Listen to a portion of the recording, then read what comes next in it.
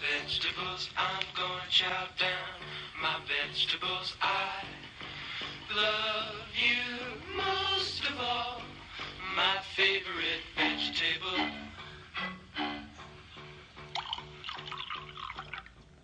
Okay, Sarah's jamming off of a song that's talking about vegetables. I've never heard that before.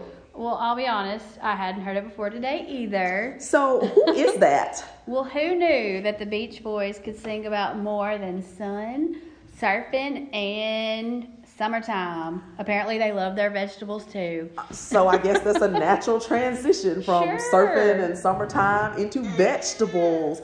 We are bringing it home with Sarah Poole and Tennille Short today, and spring has arrived. Hallelujah. I know. I'm ready for some sunshine and no rain, maybe not as much rain. Less I don't rain. know. We'll see what happens. I'm just ready to get outside. Yeah, I don't know about that. Not an outdoors gal, but I do enjoy driving in the sunshine. I do a lot of driving.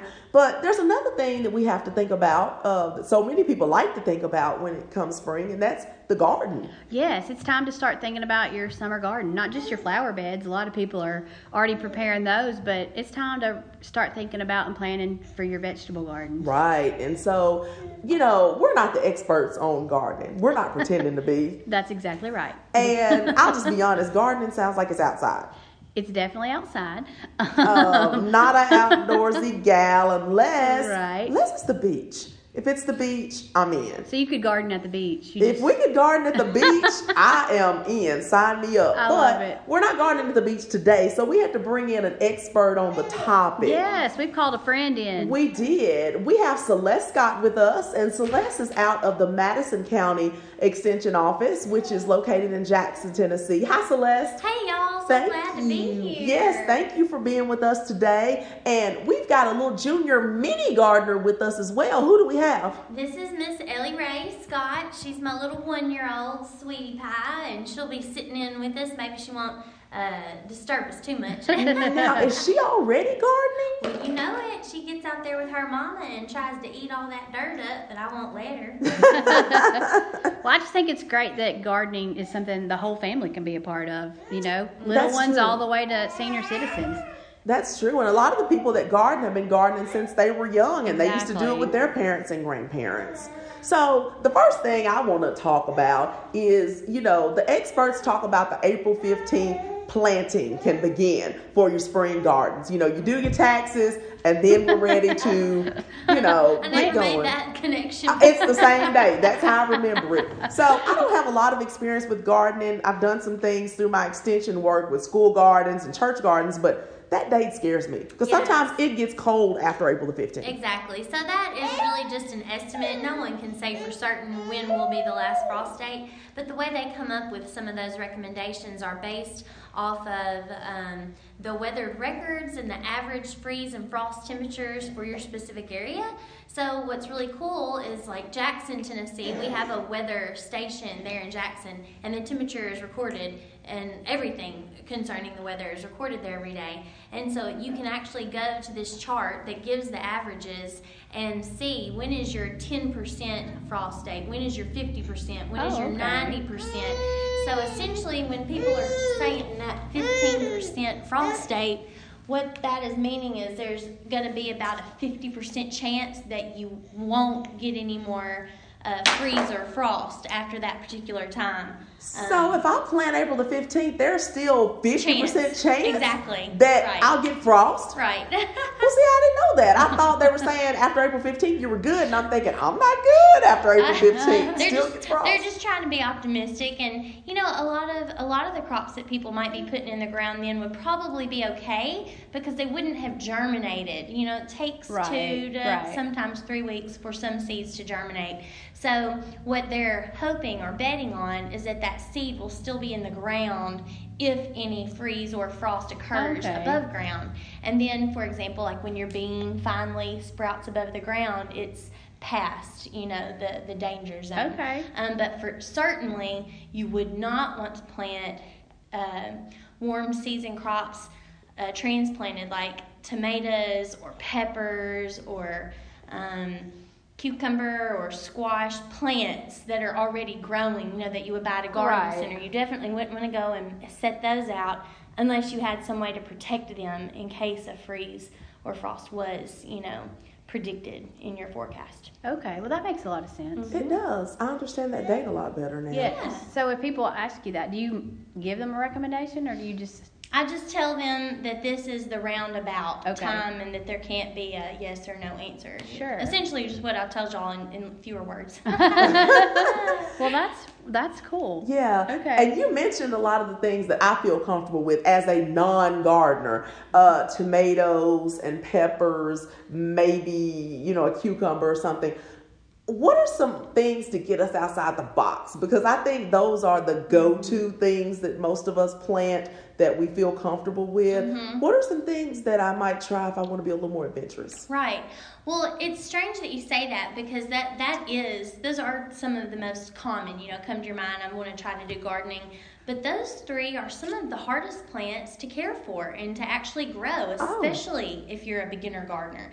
There's lots of disease and insect issues related with tomatoes and peppers especially. And so it's not humorous. I don't want to laugh, but it's strange that those are the plants that would first come to mind, Sure. Especially for a lot of beginners. Because I think I'm being safe if I go that route. Because Right. everybody has Everybody tomato has plants, tomatoes and Yeah. peppers. Well, how often do you actually have a very successful crop, like after you've planted those? I mean, you get excited Yeah. if you get 6 Right, or true. 12. Exactly, Yeah. right.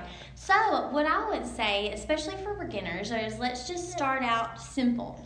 I usually recommend that people start with crops that can be direct seeded into the ground. It means Okay. you don't have to spend a bunch of extra money on transplants. If you go to the store, to buy tomatoes, peppers, or whatever the transplant is, they're going to cost 10 times as much as one seed of that plant would have cost. That's true. And so for beginners, I feel like if they do fail on the front end, there's not as much tied up in it and they don't feel as discouraged. Does that make sense? Yes. If a strange weather event happens in a freeze or lots of rain or something like that, and they just aren't successful, they're not quite as let down. So I like to recommend things that can be started easily in the ground from seed. Beans, peas, you can start any of the cucurbits. That would be like cucumbers and squash and zucchinis. Those all grow great from seed that are just planted directly into the ground. And those are all warm season crops. So Okay. that would be your summer garden. We've kind of skipped over the options that you could plant now to have that spring garden. We could always come back to that if we wanted, but it seems like right now we're kind of focusing Yeah, on the summer. plants that you could do so that you'd have a summer crop harvest. Now, you touched on insects. Now, is that, for those of us who don't know a lot, what role do insects and birds and, those that live in rural areas, maybe even deer? Yeah. How do you protect your We had a problem with gardens? deer one year when we had a garden. We live in the country, and we had a problem with some deer coming in and eating. Well, I personally have never had issues with deer, but I know that it's a problem, especially if you live in a wooded area or right outside of an urban area. The deer are being pushed, to those Right. regions, and so there could be a lot more issues. It's hard to keep the deer fenced out, but it's the best option that I know of would be electric fencing done at least 2 different heights. Deer see differently than we do, and so if one of those lines could be offset from the other, like a little Okay. farther out in front of the other, it kind of tricks their eye and makes them more cautious to go in that direction. Obviously, they can jump very high, so sometimes even electric fences aren't going to stop them if they Sure. want to get over it. What about insects? Because I think that's a problem no matter where you garden. No matter where you're. Well, if you're in the south, it can be quite a bit worse than if you were a little further north than us.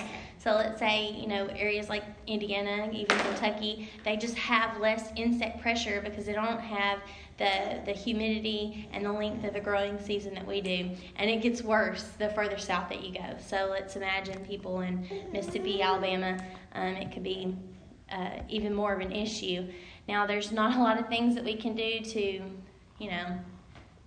prevent them from coming. Sure. Because Right. they're just here. They're part right? of the cycle they're of part life. of our ecosystem. Yes. You know, they're here. But it's good to be vigilant and just keep an eye out. And if you see an issue starting to rise, like the infestation of aphids, then you've got to act quickly to get that under control. Don't just let it continue, because it could be detrimental to your crop. I mean, in a week of a heavy infestation of whatever insect that is, it could either defoliate the plant or suck all the life juices out of it. Some insects are sucking and not actually leaf-eating insects, and so they have a lot of different situations going on. But one thing that you can do as far as a preventative method would be for our early spring crops. We kind of, like I said, we skipped over those. So that would be any kind of leafy greens, your spinaches, your lettuces, all those types of green crops that can be seeded now or even earlier if your ground was able to be ready. Those can be covered with like floating row crop covers or frost cloths, and that can keep out some of the bad insects. And the reason you can do that with those is because they don't require pollination by any particular insect. We're eating the leaves, and it doesn't require, pollination to produce leaves. Pollination is required to produce fruit. Does that make sense? Yes, it does. So you couldn't cover up, say, squash and zucchini and things like that because that requires pollination because we eat the fruit. Right. But for any of these other crops, it would make more sense maybe to use those row covers. Well, I'm thinking, like, Tennille, you're not really a gardener, but let's say Charles or your son is like, hey, I want to start a little garden at home. Before we wrap up here, what are, the easiest things that you would recommend if somebody just wants to have first-time gardener, just a small backyard, maybe no backyard? What are some easy things that you could tell us to do real quick? Where would I put it? Oh, yeah. Okay. Well, that's really important. So we need to think about light. Most of your warm season crops are going to require at least 6 hours of full sun. That'd be direct sunlight. Those cooler season crops, the spinaches, lettuces, all that, can take a little less light. So you're looking at maybe 4 hours of sunlight. So if you have a shady corner in the garden that you can't use for much, that might be a good option. Also, your proximity to water. These crops we need are water. going to need to be watered. The good Lord sends its rain, but sometimes it's Still need water. Yeah, we have droughts so we need water. And then the third thing that I think might be the most important that I always tell people is, what are you using it for? So if you're hoping to be using whatever you're growing in your garden routine on a daily basis, like run outside, get a tomato to put in a salad, if it's 200 yards away, you're less likely to run out there and grab that, right? So that's incorporating physical activity into it. Killing point. 2 birds with 1 stone. That's a good point. But if we think about it realistically, the closer it is, the more likely we are to just run out there and grab a handful of because the chips are on the shelf. We don't have to go outside. So if you wanted to put, have some pots on your back porch, yes, exactly. You could easily do that instead of, or if you're limited on space. Right, limited on space, that'd be a great option. Containers, pots. Just make sure, though, that if you're trying to grow some of those warm season crops, they have deeper root systems like the tomatoes and peppers, so you need big pots. Okay. You can't grow those in little small shallow pots. So you would need big pots and, of course, sunlight. You still need the sun. So access to water is important, sunlight, and definitely know the size of container that you're going to need. Yes. So I think if you have any questions after listening to this, which you may. Yes. How do people reach you? Great. So they can call me at my office. The number is 731-668-8543. They can shoot me an email. My address is cskott52@utk.edu. They can also call if they're not in Madison County, they can call the county of residence, their extension office. Oh, definitely. For yes, sure. Certainly. Any extension office. Yeah. Yes, definitely. And get some help there. Yes, great information. Yes. We thank you so much for stopping by for this episode. Thank you, Celeste. No problem. And we thank you, our loyal listeners. Yes. And we're going to end this, as we always do, with a quote from Bob Marley. And we want to remind you to live the life you love. And love the life you live. Until next time, bye-bye.